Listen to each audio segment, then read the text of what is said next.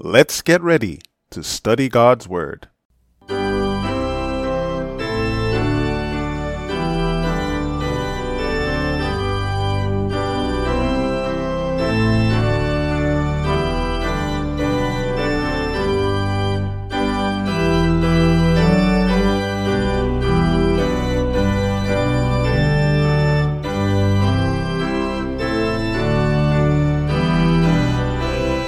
Greetings to one and all. Welcome to another episode of Rightly Divide the Word of Truth. This is Andrew S. Baker, and it's time for another devotional study. Please be sure to visit us at biblestudy.asbzone.com, where you can find links to our previous episodes and various Bible study resources. Let's have a word of prayer before we get into this study. Dear Heavenly Father, we thank you for your mercy and your goodness and your love.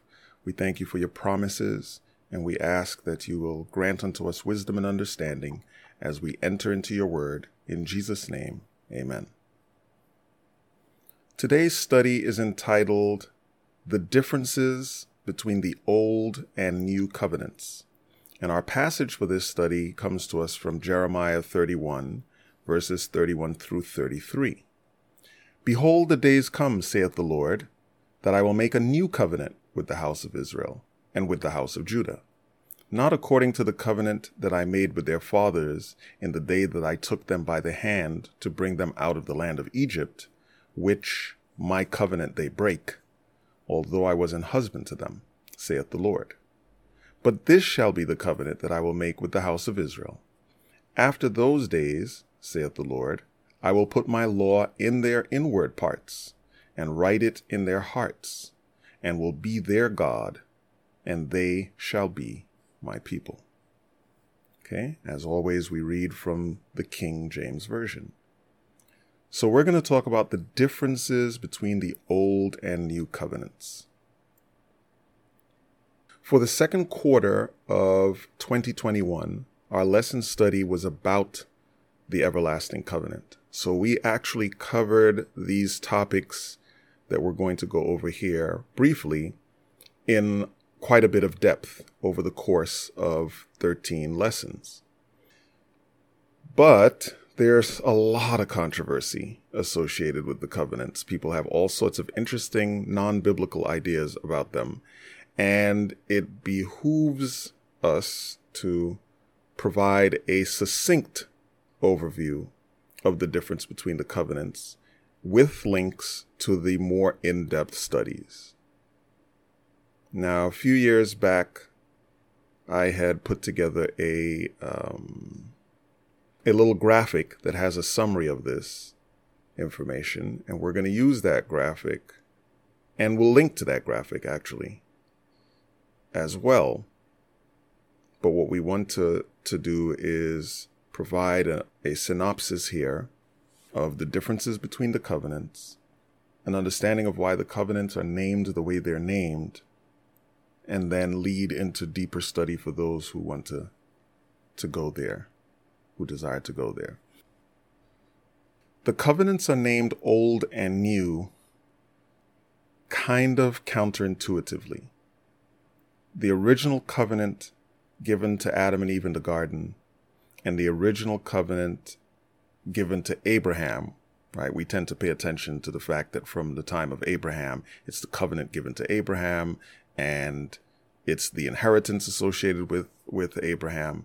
But the fact is that the covenant was given to Adam and Eve in the garden the moment that God goes in there to deal with them about them eating of the tree of the knowledge of good and evil. So that is the original covenant. It's the first covenant, but it is not called the Old Covenant. And the reason it is not called the Old Covenant is because by the time we get to Sinai and God goes to reiterate the covenant with his people that he had made to Abraham and Isaac and Jacob, the people decide that they are going to agree to fulfill the pledge of this covenant. And that covenant gets ratified between God and the people. And because it is ratified first, it is called the Old Covenant. In Jeremiah, in the verses we read, God comes and says, I'm going to do a new covenant because the people broke the old covenant. And I'm going to do a new covenant where I make the promises. And that covenant, which was the original covenant, is ultimately ratified by Christ at the cross. So the first reason why the old covenant is called old is because it is ratified first. The new covenant is called new, even though it predates the old covenant, because it is ratified second. Okay, so that's the naming is important. But the party is the same party. You can see that in the language of Jeremiah. You can see that when Paul quotes it in Hebrews 8. The language is the same language. It's to the same people. In the Old Covenant, the first party is God, and we find that in Exodus 19, verse 3, and again in Exodus 24, verse 7. The New Covenant, the first party of the covenant, is also God. We see that in Jeremiah 31, verses 31 and 32, and in Hebrews 8, verse 10. The second party in the covenant is his people. We find that again, Exodus 19:3 and Exodus 24, verses 3 and 7. That's how it's enumerated in the Old Covenant. In the New Covenant, it's his people again. Right? It does say with the house of Israel and with the house of Judah, but when you look at the duration of the covenant, he's talking about Israel in a primarily spiritual context, not a geographical or biological one. Because if it's a biological one, then the Gentiles have no covenant, right?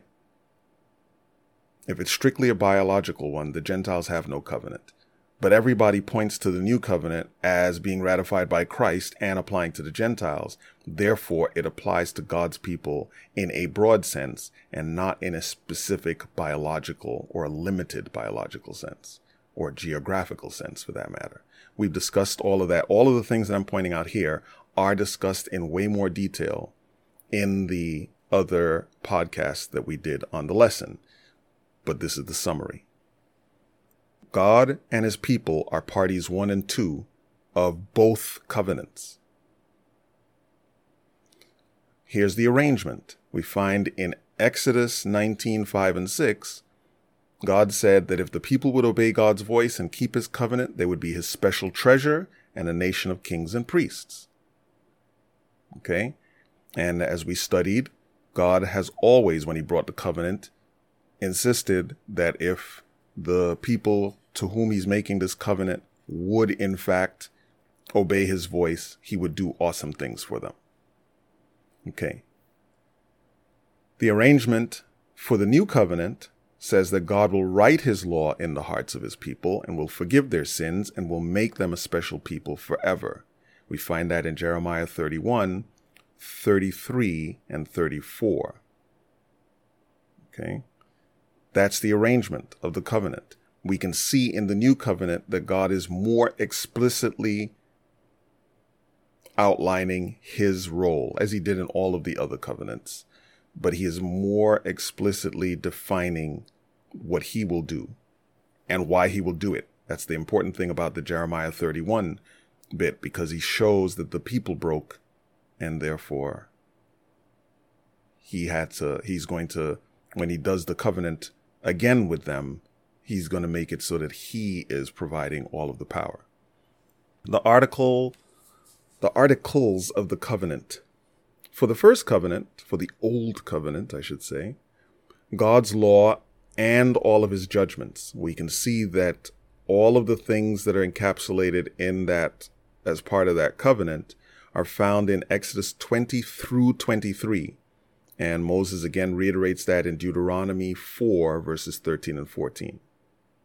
For the new covenant, the articles of the covenant are expressed in Jeremiah 31, 33, and 34, right? God says he will write his law in the hearts of his people. It's also reiterated in Hebrews 8, 8 through 12. Now, a lot of times people make the comment that, oh, the new covenant is about a different set of rules. God did these rules in the Old Testament, but Jesus did these rules in the New Testament, which is not a good conclusion to come to because A, the Son of God is also God, so he's not changing any of the rules. Bible is pretty clear. I am the Lord. I change not. Jesus Christ, the same yesterday, today, and forever. Right?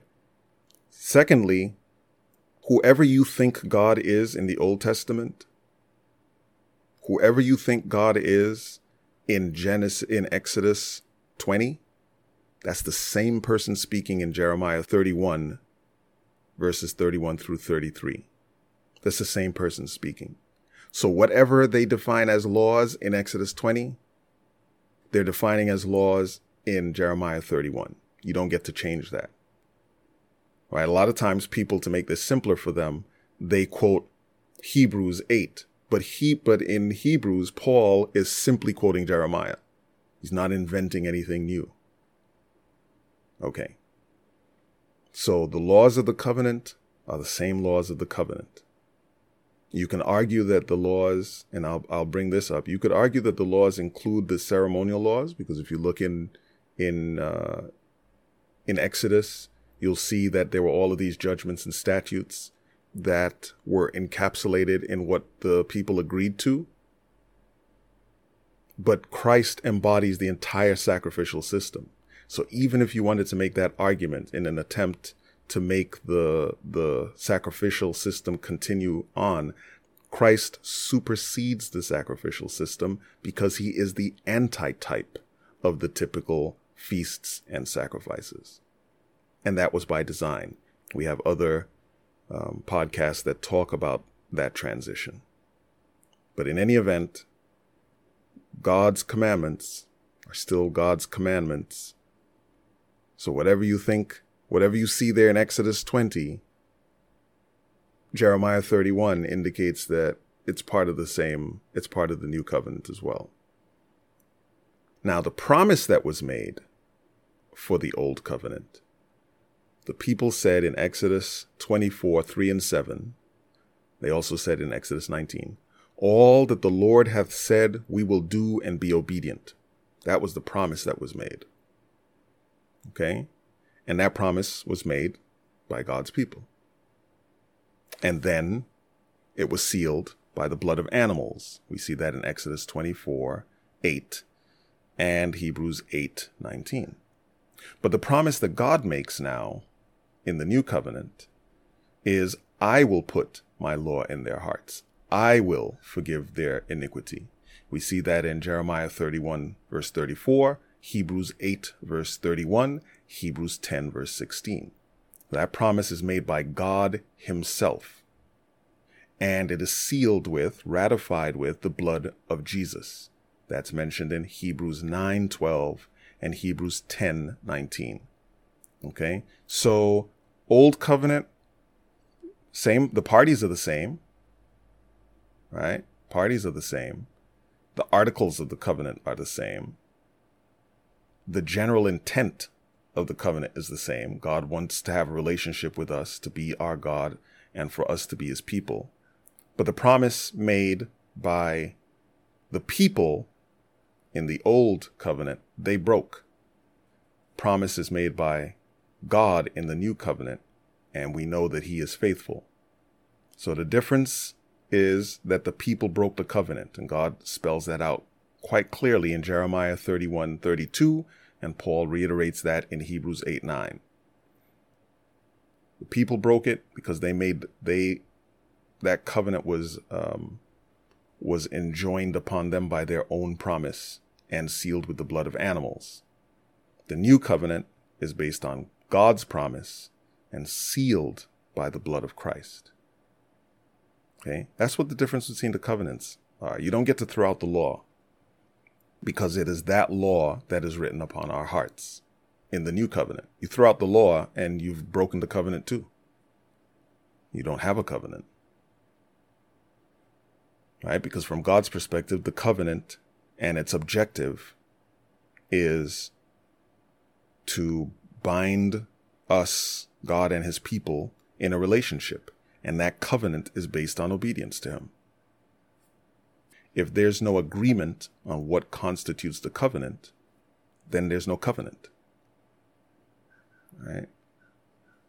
So it's important to understand what and when the covenant is. The other thing, Paul goes into some detail about this, talks about the death of the testator. He talks about how things become in force when the testator dies. Understand this. All of the elements that make up the covenant must be in effect prior to the death of the testator, because when he dies, it's all locked in. So, as the most obvious example, and probably the most contested one, it is not possible to change the fourth commandment from the seventh day to any other day, because that change would have to have been articulated by Christ prior to his death, because once he dies, the will is locked in.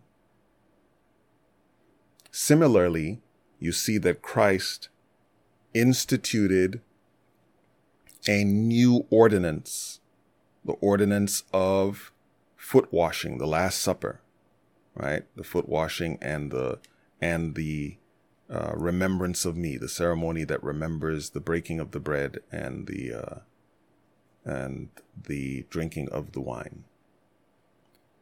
He had to institute that before he died. He could not raise up from resurrection and say, hey guys, here's this other thing that's part of our arrangement. He couldn't. At death, whatever's in the will is permanent. Okay? So that's why he had to put that in place, because it had already been prophesied that when he died, the sacrificial system was done, because he's the antitype for the sacrificial system. All of the feasts and ceremonies and ordinances associated with it went away at his death.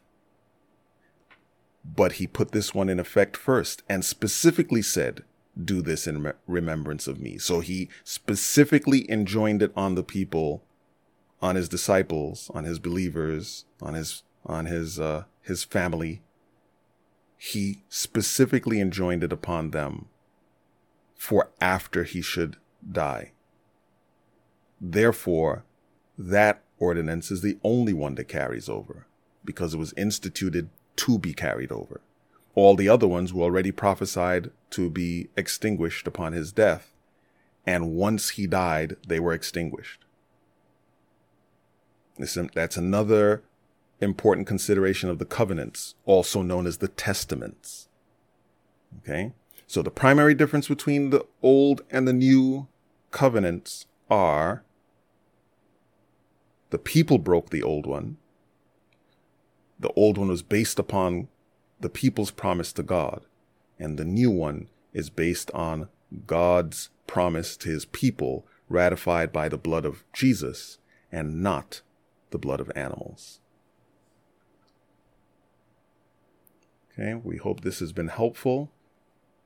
Reiterate Jeremiah 31 through 33. Behold, the days come, saith the Lord, that I will make a new covenant with the house of Israel and with the house of Judah, not according to the covenant that I made with their fathers in the day that I took them by the hand to bring them out of the land of Egypt, which my covenant they break, although I was an husband unto them, saith the Lord.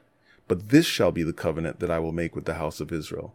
After those days, saith the Lord, I will put my law in their inward parts, and write it in their hearts, and will be their God, and they shall be my people. Let's close with a word of prayer. Dear Heavenly Father, we thank you for your mercy and goodness and love. We thank you for the covenant, and we thank you for the explanation that is provided in your word about the covenant. We ask you to help us as we study to apply wisdom. May your Holy Spirit help us to understand these things and their ramifications to us, and may we teach them correctly. We pray in Jesus' name. Amen. Thanks again for listening to this podcast. You can reach us via email at biblequestions@asbzone.com, We look forward to hearing from you, whether you have questions, comments, suggestions, or concerns. We also recommend that you check out the True Wisdom podcasts, in which my brother and I study God's Word in a discussion format. Both of these podcasts can be found on Spotify, Pandora, Amazon Music, or wherever you normally obtain your podcasts. Please don't forget to keep these ministries in your prayers. Until we meet again next time, may God richly bless you as you prayerfully study and share His holy word.